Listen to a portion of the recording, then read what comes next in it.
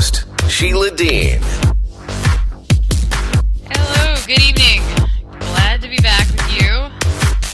As imprecise as it is, we typically would be airing at 7:20 p.m., but we've been kind of relaxed this week as a follow-up to a really hard push to read an entire book for 17 days straight, and that was the Willful Blindness tome. Tonight we will be reading the second and final chapter in the series on the bodies of others, written by Naomi Wolf. So, as a follow-up act, I have in my hands The Authoritarian Moment by one Ben Shapiro, and it was how the left weaponized America's institutions against dissent. And I'll just read one of the pull quotes from the back of the book here. It says, "The cultural battlefield is no longer left or right, conservative or progressive. It's those who demand that you think a certain way versus champion cognitive liberty. With precision and wit, Shapiro masterfully exposes outdated ideological thinking while making a compelling case for a kinder and more rational way forward." So there it is, and that is Peter Boghossian, co-author of How to Have Impossible Conversations. So, which sounds like a really great book, actually. The Authoritarian Moment is what's next on the docket. I don't know exactly how many of the chapters we are going to be reading at the moment, but it's a good book. I also have on deck chapters from The Great Reset by Glenn Beck, I think. So if you have a preference of which book we should read next, please indicate some. And so don't forget that AI show will be airing as regularly programmed, scheduled at Saturday. We will have 2 hours of program blocked up. The first being the event where we have No Rules Berlin dropping in and discussing how to operate and use DALL-E quickly, and then followed by a short talk with important people in the industry who use character-generated artificial intelligence every day for art. So that would be really cool. I really invite anyone who wants to come out and experience that and know what DALL-E is and how to operate it. It's one of the few open AI projects that have actually made it out of the gate that seem really interesting to a lot of people. So a lot of people are super excited about it right now. We will also follow up that with a policy update on the EU and UK AI laws, privacy law that was passed today out of committee, and then, of course, the antitrust stuff that's blooming in Congress. So, a lot of stuff to talk about. But tonight's chapter is just Chapter 13, Vaccine Passports and the End of Human Liberty. Here we are. We're going to read it. Let's go. By the end of 2021, vaccine passports in many states and nations effectively became... Just a moment. By the end of 2021, vaccine passports in many states and nations effectively became the passports to human life. Imposed worldwide, along with vaccine mandates, they gave tech companies an all-encompassing historic advantage over human beings. In essence, the all-human experience, fellowship, and joy was put behind a paywall. Do you want to worship? See family at Thanksgiving? Have a job and feed your family? Go to the theater? Get on a long-distance train? Not without your vaccination subscription and your booster every 5 to 8 months, probably forever, is the renewal of the subscription. Your body is a credit card. It's what you pay with. Vaccine passports are at the heart of the transition to a world where humans are at the mercy of big tech and a few oligarchs. In 2021, When they were first being floated in the United States, Canada, and the United Kingdom as trial balloons, I had started warning publicly about the implications of vaccine passports. They rolled out early in Israel. Israel submitted the Green Pass. Within 4 months, the Green Pass had created a two-tier society. New York State and California were targeted next, then Canada. The messaging worldwide was the same. The vaccine passport is the key to ending the pandemic and regaining normal life. Of course, proof of vaccination could be confirmed on a piece of paper. Digital passports, were they really needed? As CEO of a tech company, I knew exactly why a digital version was necessary and the ill that fact boded. I did all I could to warn people that it signaled the potential end of human liberty. In a video that went viral, I explained that digital as opposed to paper vaccine passports could require endless updates to stay valid. How did I know this? Because a digital product can be made to shut off. Vaccine passports were truly the last step, the last fight that we had to fight, because once the vaccine passports were accepted, there's no more resistance. When you sign up on a website or on an app, you sign your name and choose your password. And then there's a list of terms and conditions, and you agree to them. This seems insignificant, but it's important because what it means is that you have choice. You can read the terms and conditions and you can think, this is too tyrannical. They're going to sell my private details. I'm not willing to agree to these terms and conditions. And then the password and username mean that you get to decide when you log on to TD Bank or when you log on to PayPal. You're not walking around your daily life logged into PayPal. You're not walking around your daily life logged into a credit score. You're in control. With the vaccine passports, in contrast, none of that will be the case. Everybody must be participating all the time. If you don't participate, you'll eventually don't get let into the supermarket to buy food. You don't get let into the pub to meet your friends. You can't get into the restaurant. You can't travel on an airplane. You can't travel on a bus. You can't travel on a train.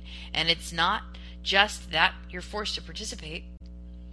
The vaccine passport platform is the first step towards a social credit system like the one in China that enslaves 1 billion people. In China, the CCP can find any dissident in 5 minutes because of the 360-degree surveillance of the social credit system.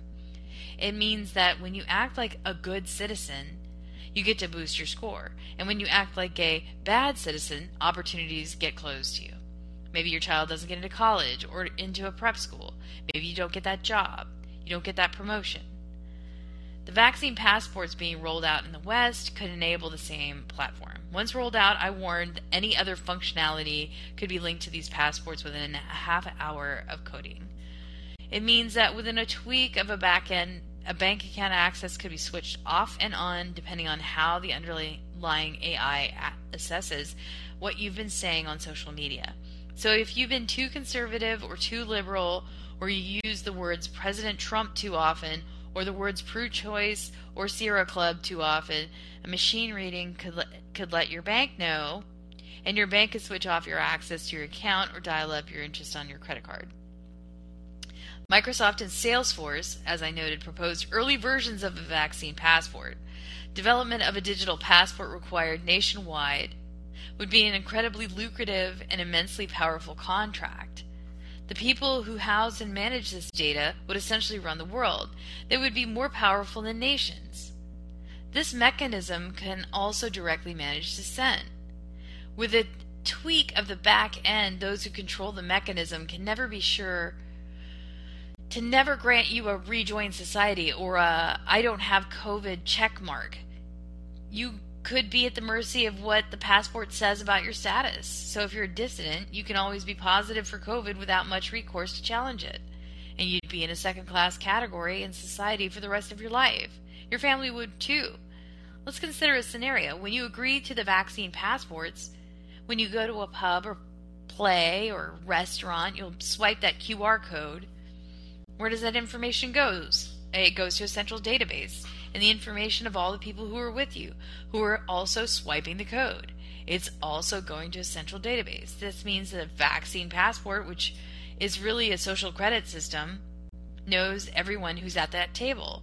And if you're talking online about resistance to the system, If you're talking to strangers about staging a protest or writing an op-ed or mobilizing support for a representative to pass a bill to roll back this system, the platform can know. There's a functionality that creates maps of networks of people, and as you swipe in your vaccine passport to that cafe or to that restaurant, or even in your living room, the software is geolocating you. It can tabulate the searches that you've done historically, and it can read what happened on your collective social media as a group. And you, as a group, can be blackballed. Your social credit score can dial down, or else you are simply all red and not green. Your shots are out of date. It can make it impossible for you to get on a subway or a metro or a tube in London. It can make it impossible for you to get on a bus. It can make it impossible for you to book an Uber or book a Lyft.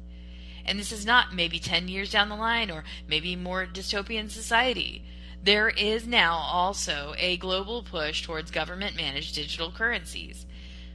With a digital currency, if you're not a good citizen, if you pay to see a movie you shouldn't see, if you go to a play you shouldn't go to, which the vaccine passport will know because you have to scan it everywhere you go, then your revenue stream can be shut off, or your taxes can be boosted, or your bank account won't function. And there's no coming back from this. When I was asked by a reporter, what if Americans don't adopt this? I said, you're already talking from a world that's gone if this succeeds in being rolled out. Because if we don't reject the vaccine passports, there won't be any choice. There will be no such thing as refusing to adopt it. There won't be capitalism, there won't be free assembly, there won't be privacy, there won't be choice in anything that you want to do in your life. There will be no escape. In short, this was something from which there was no returning. If indeed there was a hill to die on, this was it. But of course, my warning was to little avail. The rollout, long plan, continued apace. By April 2021, 2 U.S. states were using vaccine passports, and the European Commission had proposed a digital green certificate to facilitate free movement inside the EU during the COVID-19 pandemic. By July 2021, people in France could no longer travel by train or eat in restaurants without a vaccine pass. And by the late 2021, just as I had warned, citizens of Israel were onto their 4th booster as the definition of fully vaccinated continued to evolve. And now, a personal narrative by Naomi Wolf. I was invited to New Hampshire by the Republican State Representative Melissa Blasek. She warned me that 47 states were under emergency law. To my astonishment, the State House in Concord was closed. The legislators met there in an unsecured convention center. I was invited to Maine by State Representative Heidi Sampson and spoke to a group of legislators about the dangers of vaccine passports. I was equally amazed that the State House in Maine was closed. A state representative sneaked me into the empty building. I looked at the august, deserted auditorium with its empty balcony where the citizens had once watched the debates of their representatives and participated in them. We were hounded out of the desolate State House by someone from the governor's staff who shouted at me, "You don't belong here!" I could have never expected to experience anything like that in my lifetime. Was this America? I found that the State House in Oregon was the State House in Oregon was closed. I interviewed Baroness Claire Fox, a member of the House of Lords in the British Parliament. For her part, she could not believe that she and fellow legislators were expected to deliberate on not secure Zoom and Microsoft platforms. I thought of Steve Waterhouse, the Canadian cybersecurity expert who had said early on in the pandemic was a hack by China of the West. I started a campaign called the Five Freedoms Campaign to ban vaccine passports, restore free assembly, end mask mandates, open schools, and end emergency law. I was amazed that such a monumental story, the closing of state houses across the country, was hardly reported at all. Okay, and that is it. I never heard about the Five Freedoms Campaign, honestly. And I would certainly join. I would join her today without hesitation. I'm sorry I wasn't in the know or was asked, but I certainly would have assisted Naomi Wolf on this and have enjoyed. So that ends on page 222. So quite an assertion. I have made similar assertions in the past, so similar, in fact, that was the genesis of what was formerly the 511 campaign. It was essentially her argument against the internal passport system and the social credit system in general. But instead, I was trying to kind of claw my way out of Washington State, where basically it was super close to Microsoft and Salesforce was right on top of me. I think Salesforce hired an operative to watch me, but I can't confirm or deny that. But there was somebody in my world who worked very, very closely with the CEO or one of the CEOs of Salesforce, who was talking to me on nearly a daily basis. And I didn't know that Salesforce was directly involved in promoting this passport. But I was vocal about other things, and I did not hesitate to explain to this person with a vociferous rebuttal of all the things that she was indicating. She tried to get me to get involved with a vaccine so that I would not have to get if I got a vaccine, then I'd get a vaccine passport.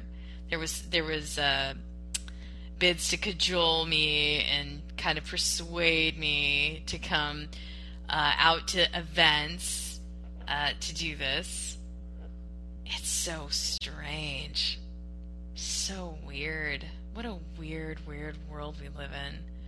Anyways, at the time of the beginning of the pandemic, my partner in life, John, had been working at Microsoft, but that became untenable, and he migrated to another company, which he works at now. So we both evaded the demand to get vaccines, the mRNA vaccine, and there was no popo that came to the house to require us to get a vaccine. We were still allowed to do things like grocery shop without a mask, uninterred, and it was okay. It was okay until I think May or June of 2021, and then it all hit the fan. And I indicated to the Salesforce person, who shall remain unnamed, that this was a State Department bid that was being organized through the WHO. And because I was aware that this was State Department, I started contacting Canada's consulates about all kinds of jams. And I came up with the strategy to approach Sweden's, because Sweden didn't go for the vaccine anything. No vaccine mandates, no vaccine passports. And so I made a thing about it. I made a thing about going to the Swedish consulate and asking them for temporary asylum, or enlisted them for temporary asylum, so that I could get out of it if the state of Washington went hard about it. But then, of course, that one flatlined, because they would have required me to actually go to Sweden to apply for asylum. So I couldn't just get asylum from running inside of a Swedish consulate. So it didn't work. But I tried. And I tried to get other people, and people ended up just fleeing these states. They just left in droves, and that was actually the bigger news item. So I'm sure at the drafting of this chapter, which she portends a really catastrophic scenario, and these things did happen. In fact, in Washington State, and this was before the Unsanctioned Citizen podcast was the Sanctioned Citizen podcast. While it was in the state of Washington, it was the Sanctioned Citizen podcast. Okay, I was out of touch with a lot of things, and I felt really buried there. And so I've been kind of working my way out of that whole thing. I might actually give Naomi a call after this. And now that I'm aware of how this went down. Anyways, they did close down the state houses in Western Washington, and that everybody was Zooming from home. And everybody in public service and public attending, including the city of Kirkland and all of the above, they were all jammed right into Zoom, which I thought was horrifying and bad. But, I didn't expect the leaders of Western Washington, in league with Jay Inslee, to make good decisions about China, because they didn't even recognize the fact that the import-export dominance of Chinese operatives were, not allowing me to even speak to anyone in the Seattle port's office whatsoever. And I did report on that. That was the biggest thing for me to say at that time, was that there was a Chinese operative at the ports who wouldn't allow me to discuss incidents of commerce and would hang up the phone because I didn't have import-export business for China. And so there was just no negotiating it. This was kind of like surreptitious, like left-hand, right-hand grab, one from Global China, in the state of Washington, which, they've got casinos, they've got the whole Vancouver model rocking right now. I took to the podcast airwaves because that was the boldest thing that I could have done. People took pictures of a bumper sticker I had on my car, which says, think it's not illegal yet. Okay, and then I had an or kind of like the Hong Kong solidarity with the Hong Kong protests. That sticker was on my car, and that was like, whoa, that was incendiary. So, but nobody even thinks anything about it here. People put whatever they want, on their cars here in Austin. I've seen all kinds of stuff. People, get real free with their speech. They put stuff all over their cars, flags. They spray paint slogans all over the sides of their car. I mean, people are creative again. I mean, it was just great. It was great to see people being, effusive and expressive and get out there. But the one most depressing thing about being back here in Austin is seeing people kind of go for the whole defund the police and then go for the Zoom culture in the city government, and then also go for the let's let certain minorities predispose themselves to autocrate towards the rest of the structure, and without any kind of a vote, they want to kind of chicken wire over, determine what speech is, that sort of thing. So that was the biggest crisis. And, I don't expect people to just run in here and give me massive listenership about this. They know at some level, at some fundamental level, that this is true and that this happened. But I think they're maybe in denial about it. So, I'm nowhere near transphobic.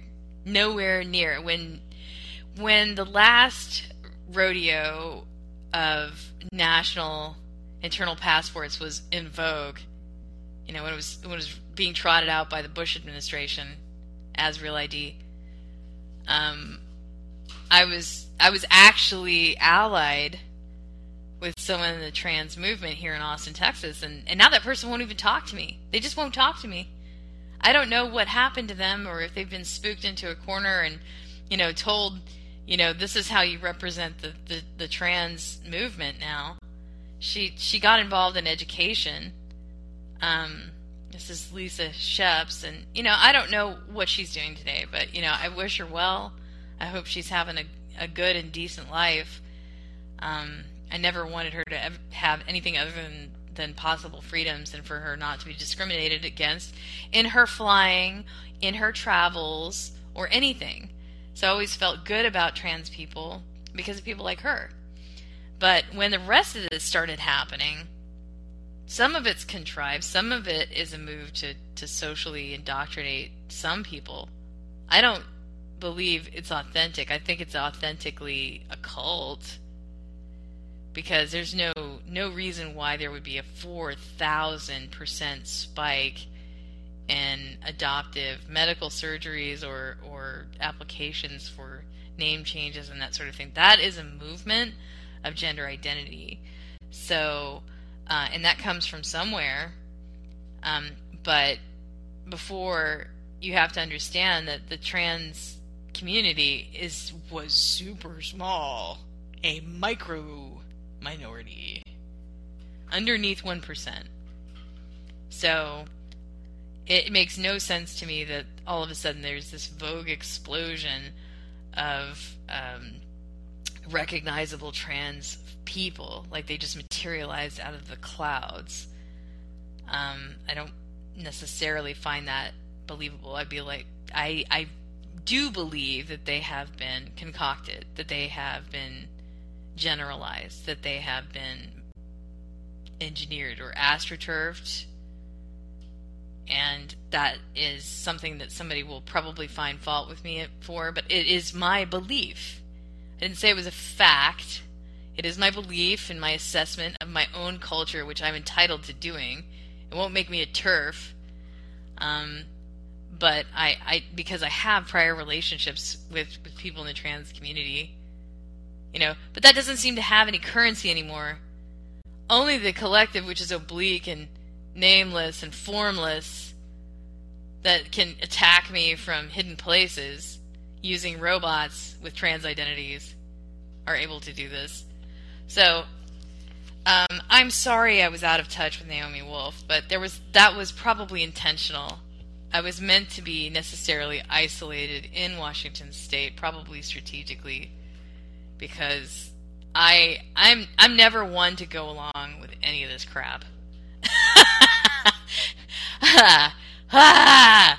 Okay, so it's good to get that out. It's good to get those ideas out of my face without contest. I see that Joshua the Faithful is here with me.